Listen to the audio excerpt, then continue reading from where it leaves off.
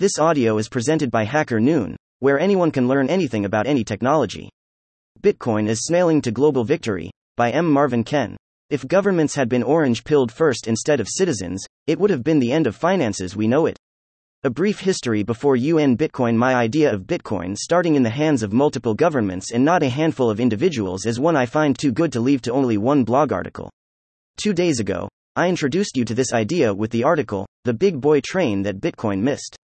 To recap, I mentioned how it would have been genius beyond Da Vinci, Gauss and Einstein combined, if the great Satoshi Nakamoto had, on that fateful day when he published the Bitcoin white paper online, taken a major step back and stopped his finger from pressing the send key. Greater than, if I do this, Bitcoin will likely become a global phenomenon. But governments greater than will have been left behind, so they will play to sabotage the technology. They greater than won't be glad to play catch up. Greater than, but if I get them in the lead, they will gladly play lead while citizens greater than gladly play catch up. Citizens have unlimited energy for playing catch up to greater than such great power, the power to own money. Greater than, moreover, the power is now decentralized and decentralization is by definition greater than the foray of the individual. Satoshi's personal notes, timeline, UN greater than Bitcoin. I lack the philosophical and other devices of knowledge to properly capture what this means. But I think we would have gotten something to rival the very power of the internet itself. Something to rival and surpass any emerging AI technology. Something powerful enough to finance continuous human space exploration. So that way would have had humans on the moon this year, and humans on Mars 2 years later. The thing is, this would be a financial revolution as momentous as the invention of money. Maybe more. When money was invented, the economic energy for trade was finally captured in a singular good, which dramatically improved the efficiency of our markets. For example, prices were cut from an exponential number that increases with the number of market goods to prices only as many as the number of goods, all priced in the good we now call money.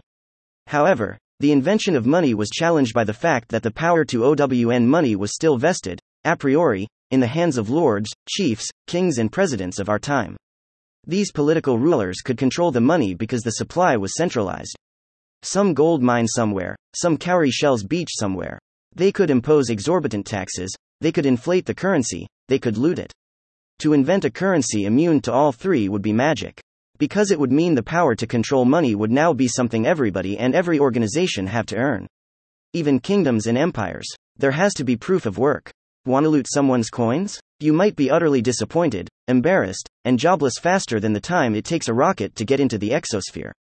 After all, even a king is an individual. This is what UN Bitcoin would have given us. Bitcoin gave us a diluted version of this, so no wonder it is snailing to global victory. Wall Street in the era of unbitcoins I mentioned before, our collective greed would likely push the UN Bitcoin mining hash rate to 500 zettahashes per second. Let's go with a modest 50 zettahashes per second, 100 times the hash rate of Bitcoin in our timeline. The market cap would likely 100x as well to make UN Bitcoin worth $80 trillion circa 2023. Let that sink in. This is almost the current, our timeline, world's money supply, which is only $83 trillion and almost than the GDP of all countries combined. To move from a netto $80 trillion in 14 years would have broken Wall Street's speedometer, with an average yearly return of 400%, 40 times the growth rate of the S&P 500. As I mentioned before, this is not wealth replacing our other assets like energy resources, gold, silver, housing, technology companies. It is wealth adding on and boosting them. From hitherto unimagined sources prior to the 2008 market crash. Unlike CDOs, UN Bitcoin would actually be adding valuable things to the world economy. It would also be the greatest story of money to ever tell. The first thing is dramatic expansion of the electricity energy grid. UN Bitcoin would be using stranded energy from nuclear power, volcanoes and renewables to inch us closer to a Type 1 civilization on the Kardashev scale, and away from carbon pollutant fossil fuels. With such a big market cap, billions of dollars of UN Bitcoin would be changing hands every day around the world, a lot of it going towards carbon capture and storage technologies. This would make many people excited about the future while they earn very handsome salary packages. Me too. The next thing is Wall Street itself. The invention of lecherous instruments like CDOs and Ponzi crypto tokens would be banned and cancelled because there would be really few people gullible enough to invest in derivative assets that do not provide more value.